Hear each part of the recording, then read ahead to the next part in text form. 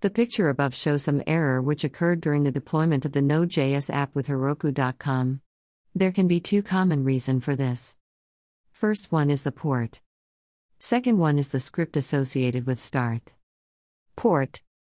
The running port of the Node.js app may be set for testing of the app. To make port suit with Heroku, use the following. app.listenProcess.end.port vertical bar 3000 equals greater than console.log listening to $process.end.port semicolon. Start script. The second reason of the error can be the start script.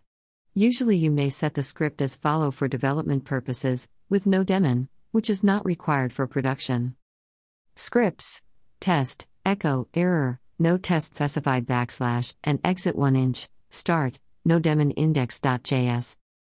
Go to your package.json file and replace the start script with Node version as follows.